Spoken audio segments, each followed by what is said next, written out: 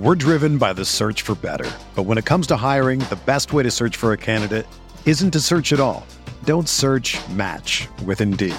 Indeed is your matching and hiring platform with over 350 million global monthly visitors, according to Indeed data, and a matching engine that helps you find quality candidates fast. Ditch the busy work. Use Indeed for scheduling, screening, and messaging so you can connect with candidates faster. Leveraging over 140 million qualifications and preferences every day, Indeed's matching engine is constantly learning from your preferences, so the more you use Indeed, the better it gets. Join more than 3.5 million businesses worldwide that use Indeed to hire great talent fast. And listeners of this show will get a $75 sponsored job credit to get your jobs more visibility at Indeed.com/Blue Wire. Just go to Indeed.com/Blue Wire right now and support our show by saying that you heard about Indeed on this podcast. That's Indeed.com/Blue Wire.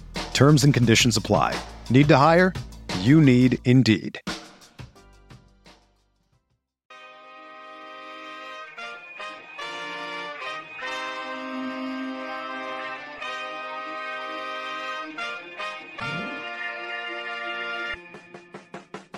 Here's Gilgeous-Alexander. McCollum staying with him. Spins, gets inside. Left-handed off the glass. Oh, what a sweet move. Giddey, tough spot. Backdoor. What a pass. What a play. And J-Dub picks the pocket of Trae Young. He'll take it himself. This is New Dart. You're listening to the Uncontested. What is up, everybody? Welcome to the Uncontested Weekly Show, part of the Blue Wire Podcast Network and DailyThunder.com. I'm your host on this Wednesday evening, JD Silva, joined by a singular fella, Taylor Peterson. Fella Silva, I have two questions for you to start this one off. All right. One, who was more generous today? Vasa with his 5 beautiful assists and felt like way more looking at the box score. Or you giving like half of the blood in your body at a blood drive today at work? You know, that's question number one. Yeah, this is a strange one for me. I'll probably go myself here. I'm feeling a little loopy, to be honest. I did donate like a half liter of blood today. This morning, I've taken 2 naps. Watched this game laying down on my couch the entire time, and now I'm here. You know, you made it. I appreciate it. Made it. Second question I have is, can you please play the "Who Let the Dog Out" sounder? Or what the dog's doing sounder, sorry. Absolutely. What the dog doing? Thank you. Ruff, ruff, ruff, ruff, ruff. The guys were going crazy post-game. It's becoming a very fun theme. They were. I almost went crazy post-game. This was an insane game. Before we totally get into this, be sure to subscribe to us wherever you listen to your podcast. Join us on YouTube. We have a lot of fun in the live stream. Give us a 5-star rating. We would really appreciate it. It helps us get seen by others that otherwise would not see us. JD, a hero. You're right. You're right. Taylor, the Thunder played a basketball game tonight against the Denver Nuggets. No Nikola Jokic. Thunder did not have J-Dub or Isaiah Joe. The Thunder won 105-100. It's pretty nuts. Chet hit a big 3 late. I damn near ran out to my balcony and howled at the moon like a wolf. It was an insane game. It was really sloppy. For a large chunk of it, it was very sloppy. It was a game that I'm sure our parents would be just elated to see. Both teams shooting like 40% for a large chunk of it. I don't know where they ended up shooting. Oh, yeah. Denver shot 40% and the Thunder shot 42%. This is our dad's NBA. Oh, yeah. My dad is already firing off tweets in the group chat, group text saying, you know, I really think Wiggins should start instead of Josh Giddey. You know, all the fun stuff. But you're right. I mean, real basketball. Some real basketball, especially after the terrible first quarter by both teams, really. Neither were shooting well. And then Denver obviously goes through a very cold stretch there. In the third quarter, they both end up above 40%. When it ended up being a really fun, entertaining game. It was. I guess we could do some big takeaways. I don't know if we need to do quarter by quarter. We can kind of talk through the lens of each player. I think that could be fun.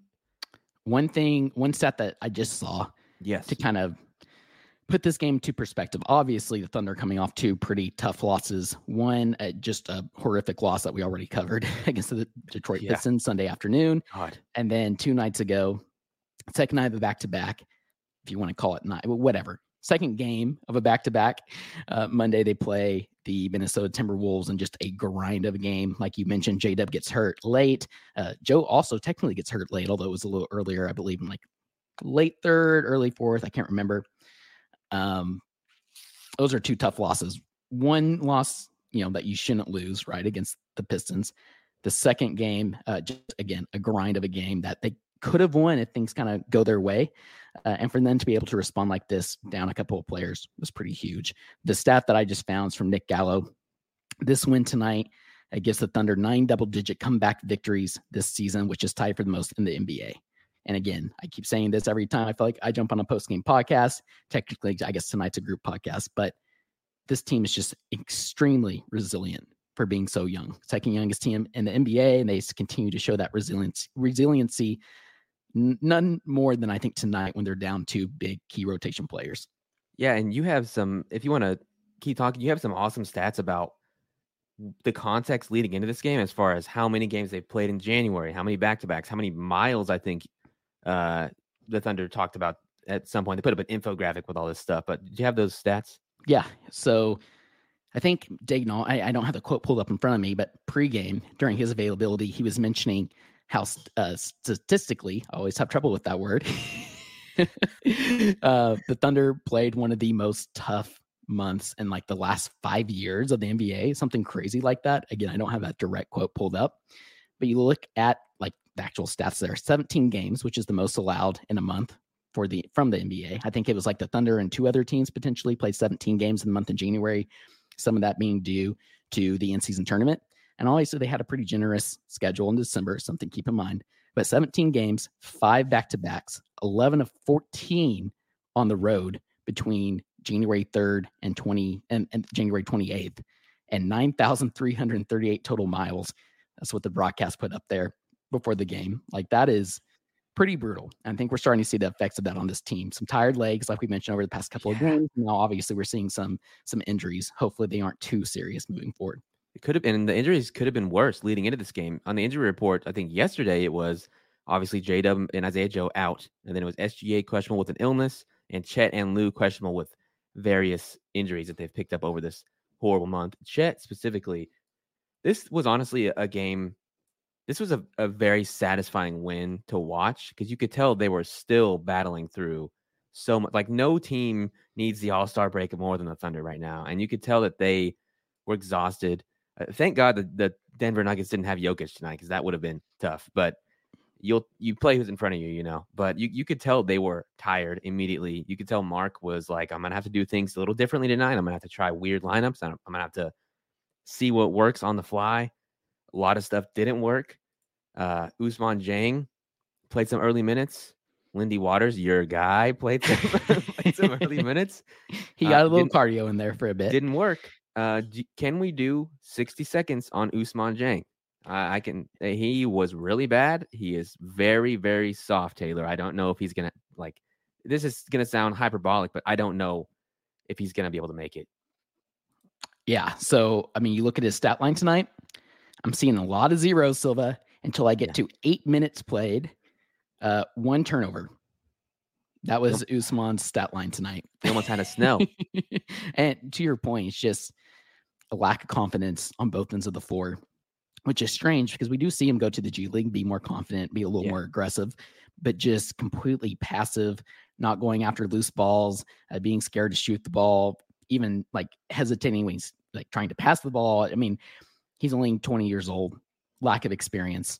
Obviously, it's nice to get him some burn in certain situations, to get him some developmental time. But man, to your point, he just looks very passive on both ends. And you can't have that, especially in a game like tonight. And that's why I think we only saw him he only got 8 minutes. Mark gave him more chance there in the third quarter and pulled him very quickly because it obviously wasn't working. Yeah, he doesn't have the same competitive drive that it seems like all the other guys, like Kaysen, who is the same age as him, maybe a hair older, has already. Is just there's an unseriousness about Ousmane that I do not like. The back-to-back possessions, he let a ball just totally slip through his hands, turnover. Next possession, he's throwing it inbounds, throws it lackadaisically, it almost gets picked off by, I think, Aaron Gordon. It's just unserious, but no assertiveness. No assertiveness. But we could talk about something that did work, and that was Vasilije Micic. Big Meech, as some of you call him in the chat here. Think I'm Big Meech. That was his best NBA game, pretty easily, right? Yeah, I mean, it's a career high for Micic. 12 points, 2 rebounds, 5 assists, 4 of 8 from the floor. He was only 1 of 3 from 3, which seems kind of crazy. That 1-3 was pretty huge. 3 of 5 from the free throw line. That's the thing. Is like it seemed like he was a little more, a little more aggressive in terms of getting to the rim, especially with J-Dub out. Seeing him turn those corners and just seemed way more quicker, a little more explosive coming off the dribble with that first step. Getting to the rim, that results in him getting to the line. Like I mentioned, he had 5 free throws, which is pretty significant and was much needed. And honestly, Silva, like that second quarter, the Thunder were really struggling to find any spark on the offensive side of the ball that wasn't SGA. Mm-hmm. It was Micic who came in there, and I think I have this in my notes. You can kind of touch on Micic, and I'll see if I can find that stretch in the second quarter. Yeah. But essentially, it's kind of what sparked that Thunder comeback there, and then that led into the third quarter, and next thing you know, Thunder are up by a point heading into the fourth. Yeah, I mentioned Mark was kind of just trying things out tonight to see what worked without having J-Dub is such an important initiator on this team, and without him, Mark was just searching for something. Early in the game, got a lot of Josh Giddey. That usage was really high. It did not work. He was cycling through Lindy Water, Usman, on and on and on as SGA went to the bench and just, the normal bench rotations, figuring out what to do. Micic pretty immediately, tied to Aaron Wiggins, actually made a gigantic impact. And I was very, very impressed with what he was doing. He just looked so comfortable. He looked like he was adding a layer to the offense that no one else could provide at that time with the initiation. The getting to the line is so important, especially if Denver's on a run. That was very, very valuable. And damn, if he plays like that more regularly, like if this is his time to find his groove with J-Dub out, and he keeps playing like this when J-Dub comes back, that's massive. Significant. Some very in-depth notes here I have in the second quarter of that Vasa stretch. Quick 5 points for Vasa. Please credit the uncontested with that in-depth analysis. But I believe that might have been when he got his 3. Yeah. Obviously was driving to the rim, got a really nice layup. The big thing there is he's continued to dish and create for teammates, found some open shooters. I believe Jay Will was one of those shooters at one point there in that second quarter. And then I even think he's playing a little better defensively. I think as a whole, so it just seems like the game is slowing down for Micic on both sides of the ball. And even though he's never going to be a great, fantastic defender, we're seeing him kind of catch up to the speed of the game and be able to compete defensively. And if he's doing that, that makes him extremely playable, especially come playoff time. And I'm going to be completely honest. I know he played quite a bit there to start the fourth quarter, but I would not, and I understand Kaysen coming in for Josh there to end the fourth quarter, but I wouldn't have hated to see Vasa with the starters instead of Giddey. Just see what it looked like. No, I wouldn't hate that either. That's really not a bad idea because he's like a veteran. He is a veteran and he's not at the same time. It's really strange. He's 29 years old as a rookie. Like he's not a veteran. He's not a veteran, but he's a journeyman, and he brings a level of poise that you kind of want in those moments. And he can space the floor and he can make good decisions. He's just very clearly not your usual older, overseas, highly accomplished guy that comes over to the NBA just to give it a shot. Your throw up shots, try to get his points. That's not him at all. That's not his name. Milos Teodosic, Pablo Prigioni, who actually had a pretty good career. But yeah, Micic is awesome. And I don't know. Do you feel like this is a sign that he will continue to play more? Like, I don't know why you wouldn't continue to play him more. I agree completely. And again, like I think we kind of talked about some of these players not playing as much. Aaron Wiggins is the other one that comes to mind. He wasn't playing. I mean, he's played quite a bit in the month of January, thankfully, and it's been incredibly impactful. We'll touch on Wiggins again tonight, but we didn't see a lot of Wiggins early on. Didn't see a lot of Vasa early on, and we kind of saw some of those developmental minutes, trying to get Kaysen adjusted to the NBA his rookie season, trying to get Us some more experience. Right, we saw more Us early on this season.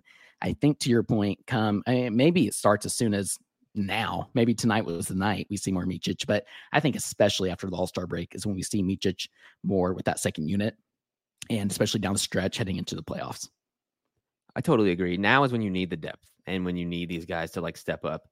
I'm really happy. We can just naturally transition into Aaron Wiggins if you want, because I'm really, really happy for that guy. He and Micic were the bench tonight, essentially, outside of Jay Will. Those two connected on so much and helped the offense flow so much Aaron Wiggins, 5 of 8, 2 of 3 from 3, 4 rebounds, 2 assists, 12 points. Just kind of did a little bit of everything. Played a J-Dub role, really. Did a bunch of ball handling. We all know Wiggins can do a lot. He can kind of do it all, but we don't get to see it. He's just kind of a gap filler, normally a glue guy. He did a little more tonight, I think, and damn, he is impressive. I agree completely. I was trying to look for this stat before we jumped into Wiggins, but 38 bench points for OKC. The bench has been much better these last 2 games after kind of struggling, not kind of really struggling, the month of January with the tired legs, and it just seemed like the Thunder were gaining that depth that they've had really for the majority of the season. And so when you take out J-Dub from the starting lineup and you bump up Kenrich Williams, and you're taking away a core bench piece in Isaiah Joe, for the Thunder bench to perform like they did tonight with 38 bench points, it's just significant. And like you said, a lot of that comes from Micic. A lot of that comes from Wiggins with the 12 points, 4 rebounds, 2 assists, 5 of 8 from the floor, 2 of 3 from 3 is significant. His 3-point shot coming around has been huge. If you're a basketball junkie, then you know there's no better time of year than the NBA playoffs. Twice a week, JJ Redick is cooking on his podcast, The Old Man and the Three. He has guys come on in all stages of their careers to talk about the league and share stories you won't hear anywhere else, including Devin Booker on why he talks so much trash, Ray Allen's epic free throw competitions with LeBron in Miami, and the moment Tyrese Halliburton knew Pascal Siakam would be a good fit in Indy. In addition to player interviews, every Monday JJ breaks down the top 3 things happening around the NBA with unmatched analysis, not outlandish takes, and is often joined by masterminds of the game like Tim Legler to dive deep on rookie reports, trade breakdowns, and why is mean mugging now a tech. You won't find another outlet that covers the game as comprehensively and with such insight as JJ does it on The Old Man and the Three. Make this your companion podcast during the playoffs. Listen to The Old Man and the Three ad-free on Wondery Plus or wherever you get your podcasts. We're driven by the search for better. But when it comes to hiring, the best way to search for a candidate isn't to search at all. Don't search, match with Indeed. Indeed is your matching and hiring platform with over 350 million global monthly visitors, according to Indeed data, and a matching engine that helps you find quality candidates fast. Ditch the busy work. Use Indeed for scheduling, screening, and messaging so you can connect with candidates faster. Leveraging over 140 million qualifications and preferences every day, Indeed's matching engine is constantly learning from your preferences, so the more you use Indeed, the better it gets.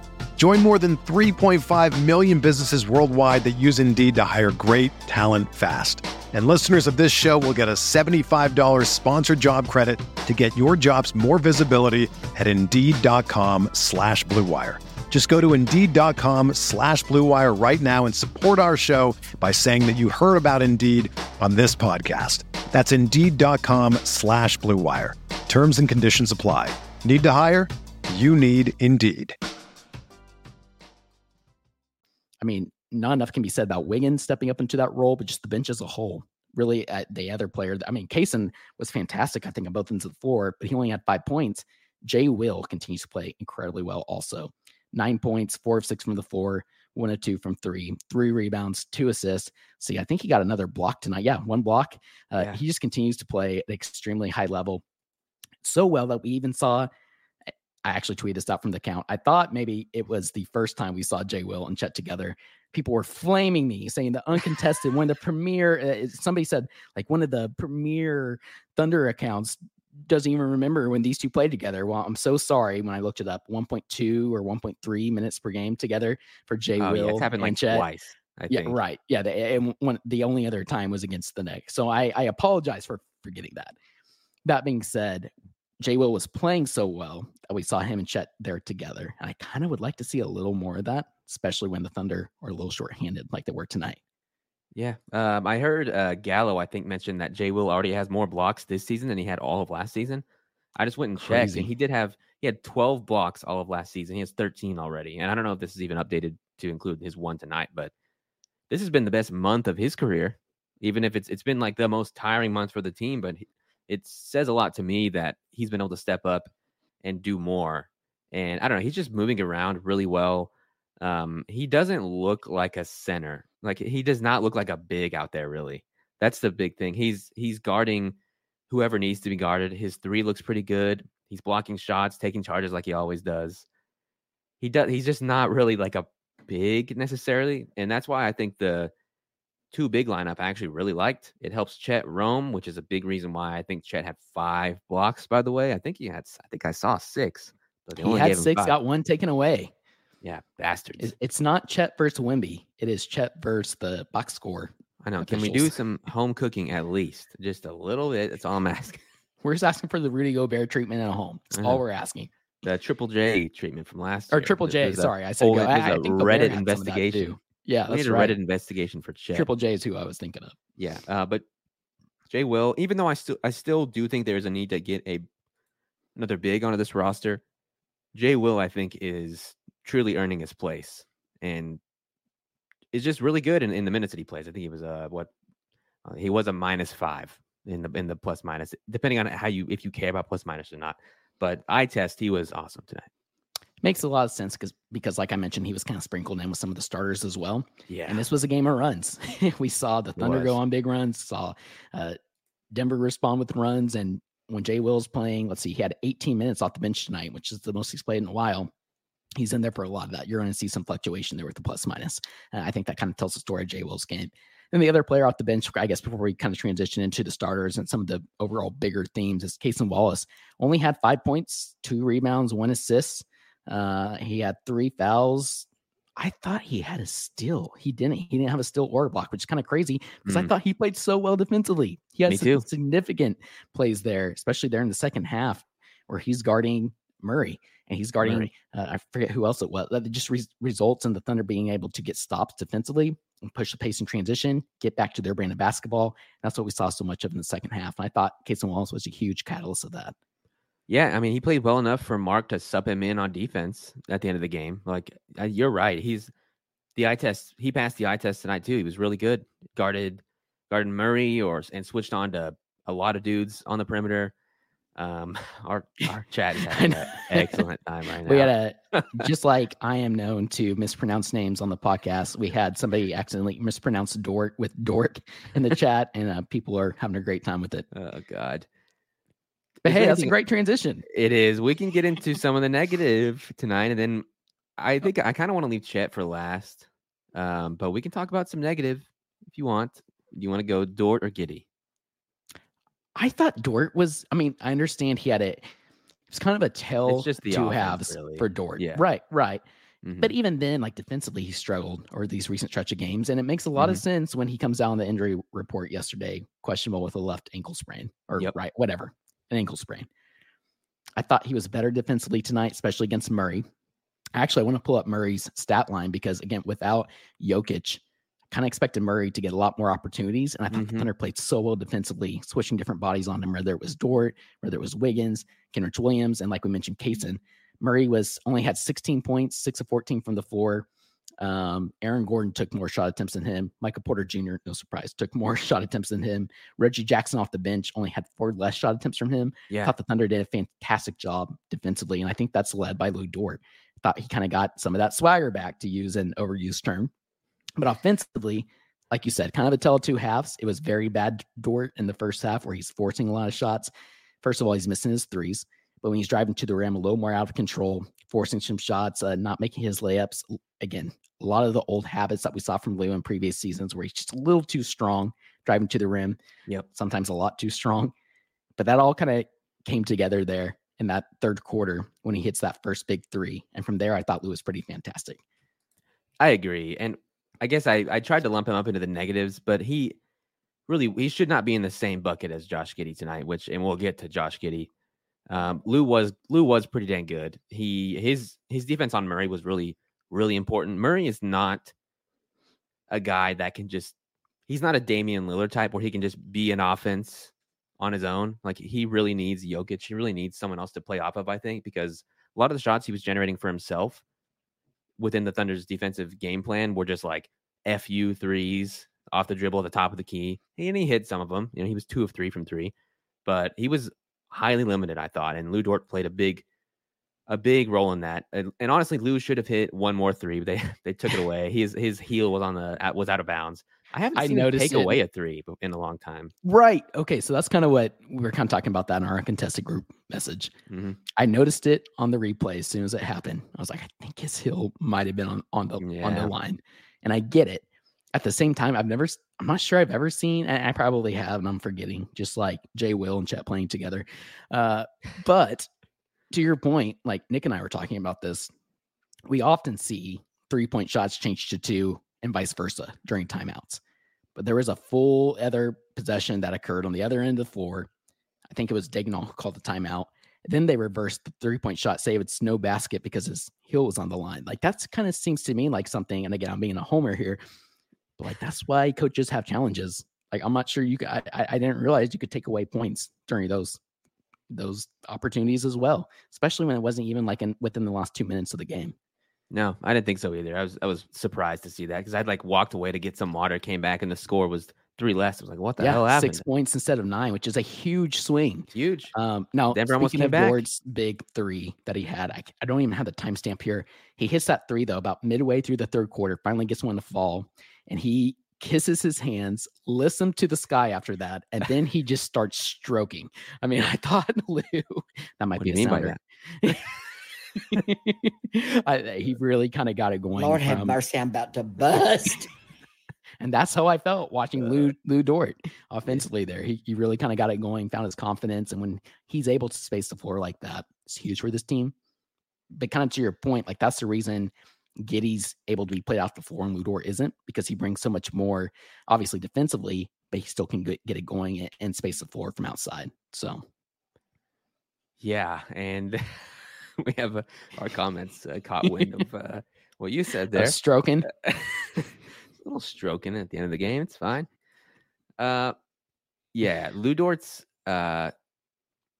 cold streak from 3. He keeps. We had our conversation like twice this year about is his shooting a mirage or not. The dude is just in a revolving door of in the mirage, out of the mirage, in the mirage, out with his shooting. Is it real or not? But whenever Lou Dort is down, it makes Josh Giddey look so much worse. Like, he looked unplayable tonight in large stretches. He was 2 of 11, 0 of 2 from 3, 2 turnovers, some pretty careless ones also. -3, played 25 minutes, was benched for Kaysen on defense late. Generally just looked really bad. It was honestly really frustrating to watch. Did you feel the same way? I mean, I've been on this train for a while. People have gotten upset with me. And again, like I'm very pro Giddey as a basketball player. Right. I want to say even as a person, I think he's a high character guy. Mm-hmm. I've been very defensive of him in regards to the allegations and things you like with some of those tweets. I'm not just like 110% anti-Giddey, get him off my team. I think the most frustrating thing for me is just how the offense struggles so much. And even defensively, when he's not making the defensive rotations, like he's getting played off the floor, plain and simple. It's plain and simple as that. They're leaving him wide open from 3, and it's gotten so bad that there was multiple times for the first time of the season. I'm sure it's happened before, but this is the first time I noticed it, where multiple teammates turned him down when he was wide open. Yeah. There's one point in the first half where he was wide open on the left elbow, I believe, for 3. He like has his hands up and ready. Shea looks at him, looks him off, and then Dort comes cutting down from the top of the key, and instead Shea dishes it to Dort for a nice little layup there. Right. And then there's the other one that stood out to me was in the second half. He was sitting there like clapping his hands. Oh my God. Do you remember who that was? Who I think it was Shea again. No, it was Chet that time, It was right? Chet that time. Because Josh was jumping up in the air, clapping his hands, calling for the ball. He gets it a few seconds later. Well, they looked him off first. They did. And then, you're right. Like somebody else, like Shea or somebody got stopped. They kick it out to Giddey. Mm-hmm. And then he drives and does a weird like hook shot from the free throw line and air balls. It's bad. It's really bad. And that he had a lot of air balls tonight, or a lot of front rim shots. It just looks, he looks so easy to defend. And with that, it makes everyone else easier to defend because you don't have to pay attention to him. Everything is a floater from the free throw line or a couple steps ahead. And he's getting blocked a lot. He had a really nasty block. I think it was Aaron Gordon blocked him at one point. Just His offensive bag is very limited. He actually took, before Chet hit that insane three with 20-ish seconds left, I forget how many seconds left, that possession started by Josh shooting a like elbow jumper that front rimmed. And if that was how the game had ended, I would have lost my mind. He would have been flamed. That was his biggest play of the game. One of his bigger play this season. I don't want to say the biggest because he did have two pretty solid games there against the Celtics and either the Denver game or the Timberwolves game, one of those early ones. I can't remember now which one it was. But that was a significant play there by Giddey to secure the rebound, and it kicks it out to Chet, like you said, about 20 seconds left for the 3-point shot. And that's right after Murray made it a 1-point game with, I believe, an and one. Significant play there from Giddey. But to your point, you got to make that jumper. And he doesn't have one is the issue. To your point, every quote unquote jumper is a floater, and he's been leaving them short. He's hesitating, which is resulting in some of those block shots and the short shots that we've been seeing from Giddey very frequently. And a lot of it's mental. I honestly don't even, I take all the off-court stuff aside. I'm not sure we're seeing much more difference in Giddey, if none of that even happened this season, because the biggest thing here is the role change. He's basically having to fit into like this 3-and-D playmakers, 3-and-D with the playmaking ability with this lineup, with Dub kind of taking that ascension and with Chet coming into the lineup this season. And he's really struggled with it because he's best with the ball in his hands. That's why we saw him play so much better his first two seasons compared to this season. I feel for Giddey in that sense, but at the same time, it's not working. And okay, you can give him the ball more, right? And let him facilitate the offense, but then you're taking away from so many other players. It's not worth it for this Thunder team. So now we're kind of to the point where is he better off somewhere else where he can have the ball in his hands, but his trade value is at an all-time low. So it's a really interesting conundrum. But obviously we're seeing teams, especially elite teams, start to take advantage of it. And this is what we're going to see in the playoffs. Right. And that's what I'm really worried about. You saw it in the Minnesota game. They put their centers on Giddey and Dort on defense. I mean, tonight was a night where I'm like, okay, maybe Giddey can do more tonight because he's going to be like the second ball handler with J-Dub out and with Kenrich in his place. And we saw that high usage. He took up a lot of air space, I think, in the first quarter. And it all looked pretty dang bad. It was careless turnovers. He can't make the passes he made the last two seasons anymore because defenses just play off of him. And if he tries to make it, there's a limb in the way because they know they don't have to come up and guard him anymore. And he's not there are nights I think it was against Minnesota, where he hit 3 threes in a row in the first quarter. Yeah, 2 nights ago. And then he goes 0 of 4 after that. Tonight, what is he? 0 of 3 from 3? 0 of 2 from 3. 0 of 2, but only 2 of 11 from the 4. Right. It's starting to affect his 2-point or his field goal percentage inside the arc. Yeah, he's not a threat really at all. Let's see if I can, darn it, I had this somewhere. Crap. Oh, here we go. Okay, I have it now. The Thunder held, never mind. I was looking at the Thunder's 2-point percentage, which is honestly pretty high. And if you take into consideration that Giddey was 2 of 11 from the floor, only shot 2 3-point attempts, that brought that down so much more.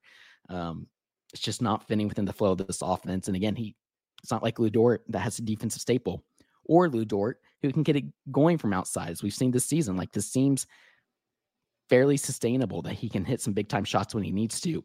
Josh Giddey hasn't been able to do that this season. It's kind of what it comes down to. You're totally right. He just doesn't have anything to offer other than rebounding. I think that might be the thing he's offering right now. The playmaking is not really there. It wasn't there tonight. It's not there against the best teams. Ultimately, there are some nights where he'll stuff the stat sheet more. He'll pick up 12, 8, and 3, something like that. Didn't do that tonight. Doesn't do that against the best teams. It seems like. Other than the Boston game where he was just hot from 3. So this is kind of a funny comment in the chat. People are laughing at this in the chat, but I think it's a pretty accurate point, really good perspective from somebody who was at the game. Mm-hmm. Ernest says, being at the game, you can start to hear the crowd moaning when Giddey gets back in the game in the 4th. Yeah. Yes. I get it, though. I get it. People, it's easy to see. It's easy to see. It's probably what he was going groaning for. Is probably what he meant to say there. Lord have mercy, I'm about to bust. Groaning is probably what we should say. But no, it's so easy to see that he's just not fitting. He's not. And I don't know. I don't want to we don't like to be reactionary on this podcast. We don't want to jump the gun and say insane shit when things go bad. But it's been, half a season. With everyone fighting for attention, how can your business stand out and connect with customers? Easy, with Constant Contact. Constant Contact's award-winning marketplace platform has helped millions of small businesses stand out, stay top of mind, and see big results fast. It's okay if you don't know much about marketing.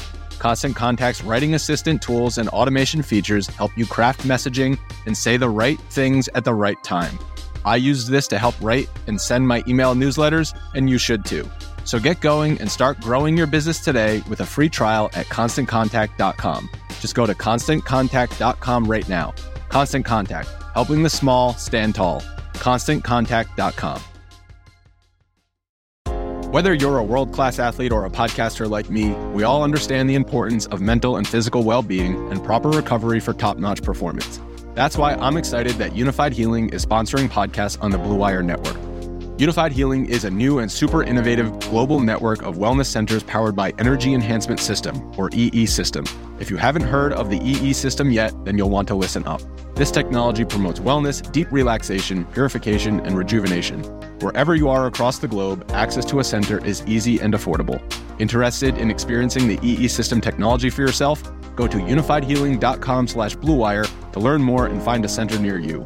That's unified, UNIFYD, healing.com/bluewire. No material or testimonials on the Unified Healing website are intended to be viewed as medical advice or a substitute for professional medical advice, diagnosis, or treatment. Always seek the advice of your physician or other qualified healthcare provider with any questions you may have regarding a medical condition or treatment and before undertaking a new healthcare regimen, including EE System. So far, Taylor, and he's not good. More than that, yeah, we're getting close to the All-Star break, which is about a third of the way through the season. But hey, Silva, we're talking a lot about negatives here. We are. Super fun, exciting game. And we saved the two biggest positives for last. The two positives that probably did make the people in the arena moan. I can't believe I just said that. Chet Holmgren, Shai Gilgeous-Alexander. Yeah, well, we know Jacob does that kind of thing at games. He was there. I think it was Nick who said that after that. So let's see. I mentioned that Murray made a 1-point game, 98-97. There was 40-ish seconds left. It's off the top of my head. I don't have that timestamp. But then it was, Josh had that floater that he missed, left short, kicks it out to Chet for 3. And then Nick mentioned to us that Trey Mann just ripped off his warm-ups. It's it's kind of all of us, Yeah, it was. It was very cathartic that Chet was able to cash that in. And we could talk about Chet now. Let's just get that out of the way. Chet has been in the stinker offensively for a little while now because January, as we described earlier in the podcast, was a hellish month for the team, especially a guy that plays small ball center essentially every single game and is a rookie and who's paper thin below the waist. Man, we are off the rails tonight. I love it. His legs are thin. He was awesome. And do you think he's been getting in his own head a little bit? Because I kind of have felt like that with the pump faking at 3, the pump fake. I mean, yeah, he's even if he was technically on the roster last year, he's a rookie. This is his first time getting this burn.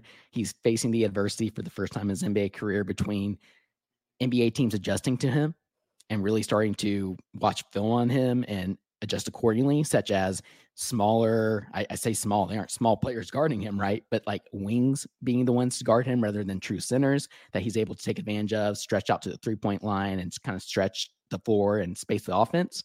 Now he's getting those smaller players on him, which is resulting in turnovers, tougher shots for him. It's making it much more tough for Chet to get to his spots. So him having to adjust to that, as well as, again, one of the most tough months for any NBA team, apparently, according to Daigneault, in the last 5 seasons for a rookie like Chet, especially as I understand he's young legs, but he's also very thin, to your point. And he's trying to adjust to that as well. And I think he's been frustrated with his play accordingly, and seeing him adjust like he's been able to We've talked a lot about that when he's playing teams for the second time. He always seems to really adjust. He's a film junkie. He adjusts accordingly from the first time he plays a team. We're seeing him start to adjust as well with the NBA schedule and the way that these teams are now guarding him. And tonight was just a perfect example of that. Like you mentioned, just way more aggressive and assertive after a pretty weak first quarter, I think, from Chet. But we see him with 18 points. The biggest thing for me is the 13 rebounds. He was crashing the boards. So good. It was huge. And obviously the 5 blocks, which we've almost have just become accustomed to. The blocks were insane. We haven't seen, it's been a minute since we've seen an explosion of blocks like this. At least it's felt like it. It has felt like his impact has been minimized the last couple weeks, at least compared to what he was the first third of the season. It's really nice to see him come back and play a game that was this good. I don't know if we said his full box score: 18 points, 5 blocks, 3 assists, 13 rebounds. Hit the biggest shot of the game with 20 seconds left. Thunder were down 1. He hit a 3, which sealed it after they damn near coughed up like a 10-point lead with just 3-4 minutes left. They had a 10-point lead, and then Josh Giddey came in and they lost that. And it went downhill. They lost that lead.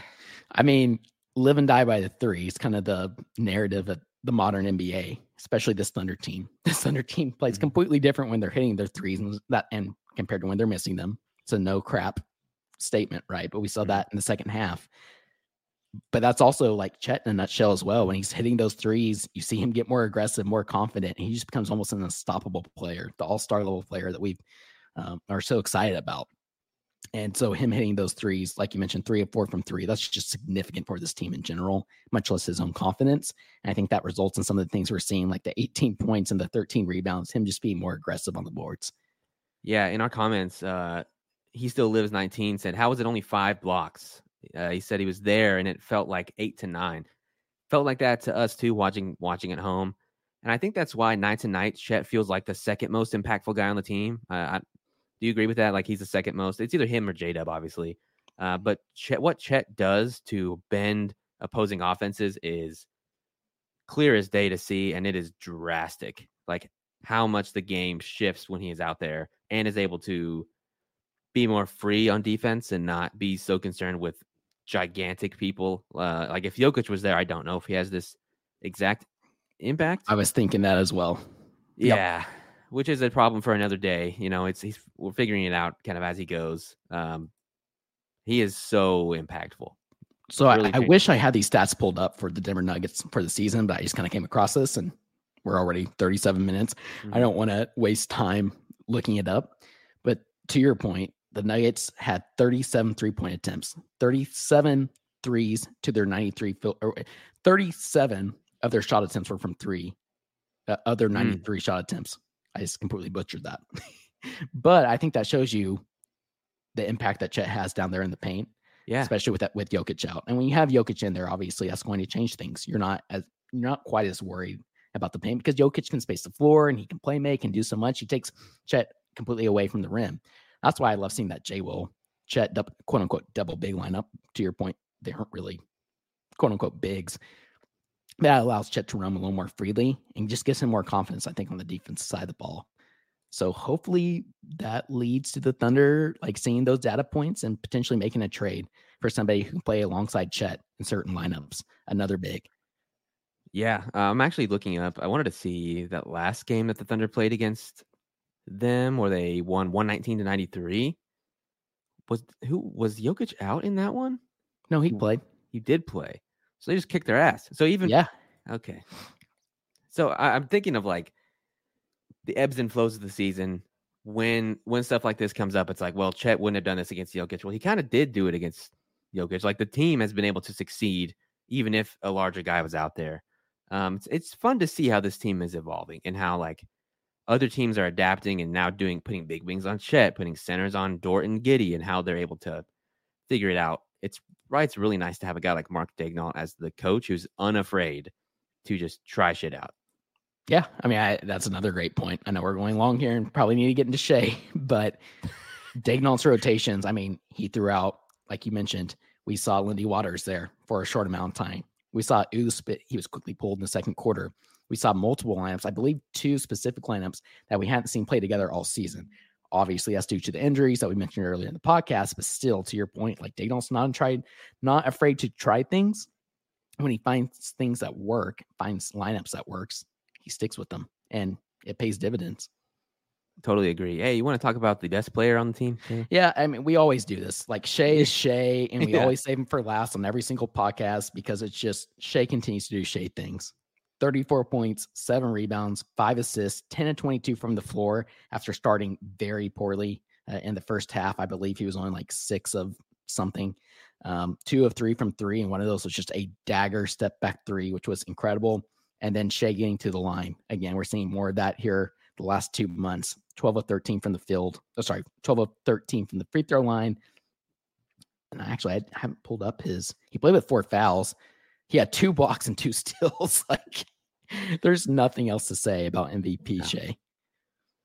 And the fact that he can do Insane. that after this month, like at the end of this stretch of games, He's banged up is too. the most important thing. He's banged up too. He was tweaked sick, his knee apparently. and played through it. Yeah. And yeah, he was sick. Right. He was questionable coming into this game for being sick. Yeah. It's just like, it's absolutely absurd.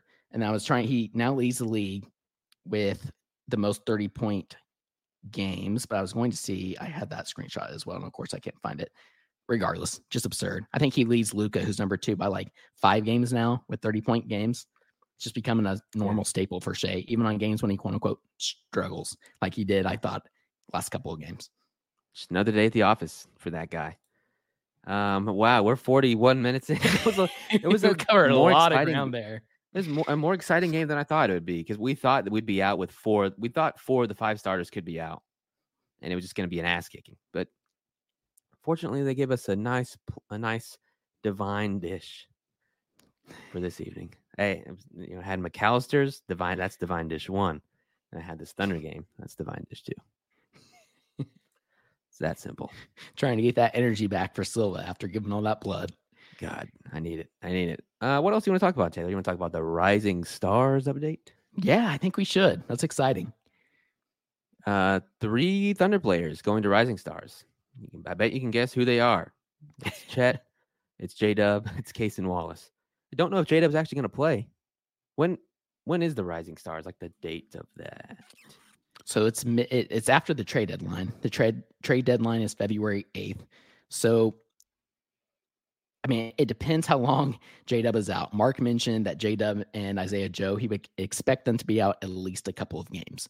I could see the Thunder potentially resting Dub all the way through the All-Star break, given the a little more of a light schedule. Maybe he comes back before then. But if he is, like, I don't see them necessarily wanting to risk him going out there if that's like his first game back or like, his third game, whatever. So we might not see Dub. Still, it's a selection. It counts. To your point, you got Case and Wallace. That's awesome for him to get that recognition. Chet's a no-brainer. So there's 4 players represented in All-Star Weekend, just right there. Not including Keontae Johnson, who made the NBA G League All-Star game, nice, which is in the same weekend. Yeah. And hopefully Silva, again, another player who's injured. We'll see. But Isaiah Joe deserves to be in that conversation for the 3-point contest. He does. It's such an easy decision. When you have Mac McClung returning to the dunk contest, damn it, you can get Isaiah Joe into the 3-point contest. Let him play against Dame, whoever the hell else is going to be there. I don't think they've announced that yet, but he deserves it. He deserves it. And the Thunder deserve another All-Star. And what an incredible representation for this young Thunder team to have, I guess, 4, 5 with Keontae, potentially 6 if Isaiah Joe, 6 players represented on All-Star Weekend for the Thunder. If Isaiah Joe gets that selection for the 3-point contest, like that's says a lot about this Thunder team. I would love to look up how many teams in NBA history that are this high of a seed or have this many wins at this point in the season have 3 players in the Rising Stars Challenge. I would love to look that up because it's probably not very many. I think that is spot on. I was listening to Chandler Parsons, actually, was on Ryan Russillo's podcast, and he talked about the Thunder, so I tuned into that one. Yeah. And that's one thing that he mentioned. He was like, look, like I really, they were talking about Wolves and the Thunder after that game. And he was like, I really respect both teams a ton. The Wolves for being, kind of exceeding expectations this season, but they're a little more tenured. Then you have the Thunder team who's able to develop players at the same time, but also win games. He said that is so rare in this NBA. I think that kind of goes back to your point about having like so many players representing the Rising Stars for the second team, third team in the West. Yeah, it seems like everything the Thunder are doing these days is new and rare and like innovative, and it's really fun to be a fan unless it's a night where you lose to Detroit Pistons, but otherwise, it's a pretty damn good time. It's an 82-game season. 82-game season. Hey, they went 11-6 in this month. That made us feel really bad at times and really good at times. 11-6, pretty damn good, I'll say. February, they'll get some rest. Hopefully, make some trades. We'll see. That's, I don't know. Anything else you want to discuss? Just big month ahead. To your point, it's a big month. Not in terms of games, but a lot of exciting things to look forward to in the month of February between the trade deadline and the All-Star break. And then another really fun, exciting call it the last part of the season. It's not the last half, but the month of March is going to be pretty challenging for the Thunder and not quite as bad as January, but it's up there. Yeah. And if we can get back to full health, it's a great kind of tune-up for this team before heading into the playoffs. And I cannot wait. Yeah, our guy Jacob in the comments. It'll be a big month for Big Meech. Big Meech. Big Meech is getting some steam going with this. It's catching on. All aboard the Big Meech train. All the Poku memes die and they leave us because he's going to go play in Europe probably. And we can refill that. Time to learn Chinese, buddy. Better learn Chinese, buddy. I forgot about that. That's really good. All right, we can get the hell out of here. I'm going to go take my third sleep of the day because I gave a half liter of blood today, everyone. Jacob says, how is Meech celebrating this win? Wrong answers only. I'm going to say 4 cigars. Anyone else? He's slamming some Serbian beers back at the crib. He's slamming beers, sucking down cigars. That's how it goes for Big Meech. All right. We'll be back. Taylor, what the hell is the next game they play? What is the next game they play? So Friday night, we have the Charlotte Hornets at home. Of course. What an exciting game that'll be. It's the Hornets. Better take care of business in comparison to the Detroit game, but I think this Thunder team will, even if they're shorthanded. No kidding. Yeah, catch us on that post-game show. That'll be the next time we're live. And then back on Sunday. I think the whole crew will be here for that one. Maybe do some trade previewing because I think next Thursday-ish is the trade deadline. Next Thursday. Yeah, much to discuss on that front. Maybe we'll have some more juicy slop between now and then. But thank you guys again for listening in the live stream or afterwards. And we'll see you next time. Adios and Thunder up.